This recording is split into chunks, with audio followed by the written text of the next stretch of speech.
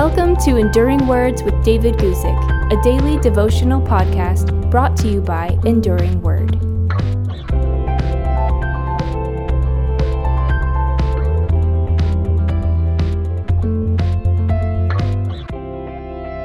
Second Kings chapter 21, verse 16 speaks to us about the progression of persecution. You'll see what I mean. Starting now again, 2 Kings chapter 21, verse 16, where we read this.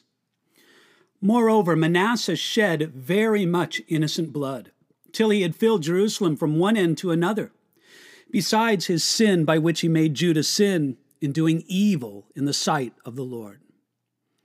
Manasseh was one of the worst kings in the Bible, and his evil reign made judgment upon God's people certain. Here in 2 Kings chapter 21, verse 16, we read of one of his worst sins, that he persecuted the godly people of Judah. This description, Manasseh shed very much innocent blood, puts Manasseh in the same spiritual family as Ahab, king of Israel. Under both of these kings, the people of God were persecuted by the false religion of state-sponsored idolatry. The extent of it was so great that it could be metaphorically said that he had filled Jerusalem from one end to another with the blood of his victims. We see the tragic progression in Manasseh's sin.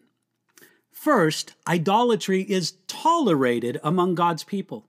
2 Kings chapter 21 tells us that the people of God didn't care about Manasseh's wickedness, and they were seduced by him.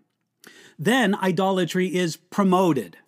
Manasseh did that by allowing forbidden altars and places of worship to the idol gods of the neighboring people.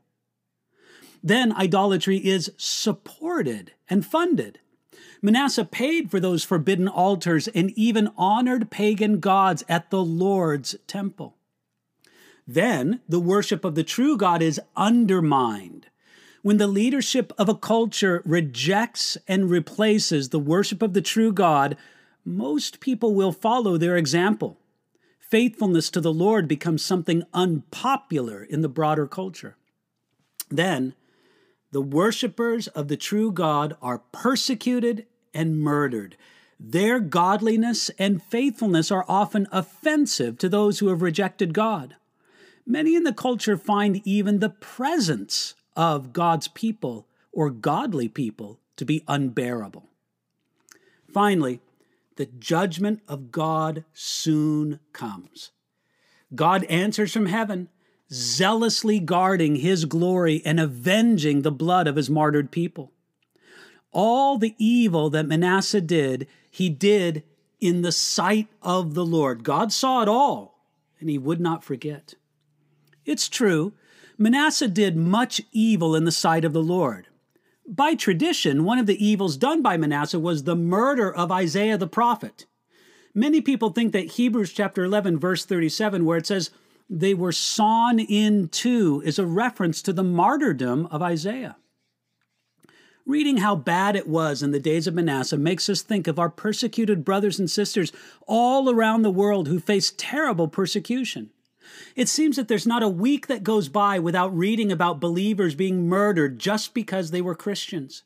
In the Western world, we're grateful that we don't face the same fate, but we recognize that it could come. Today, remember to pray for our persecuted brothers and sisters all around the world, and remember that whatever evil is done to the people of God, it's done in the sight of the Lord. It does not escape his view.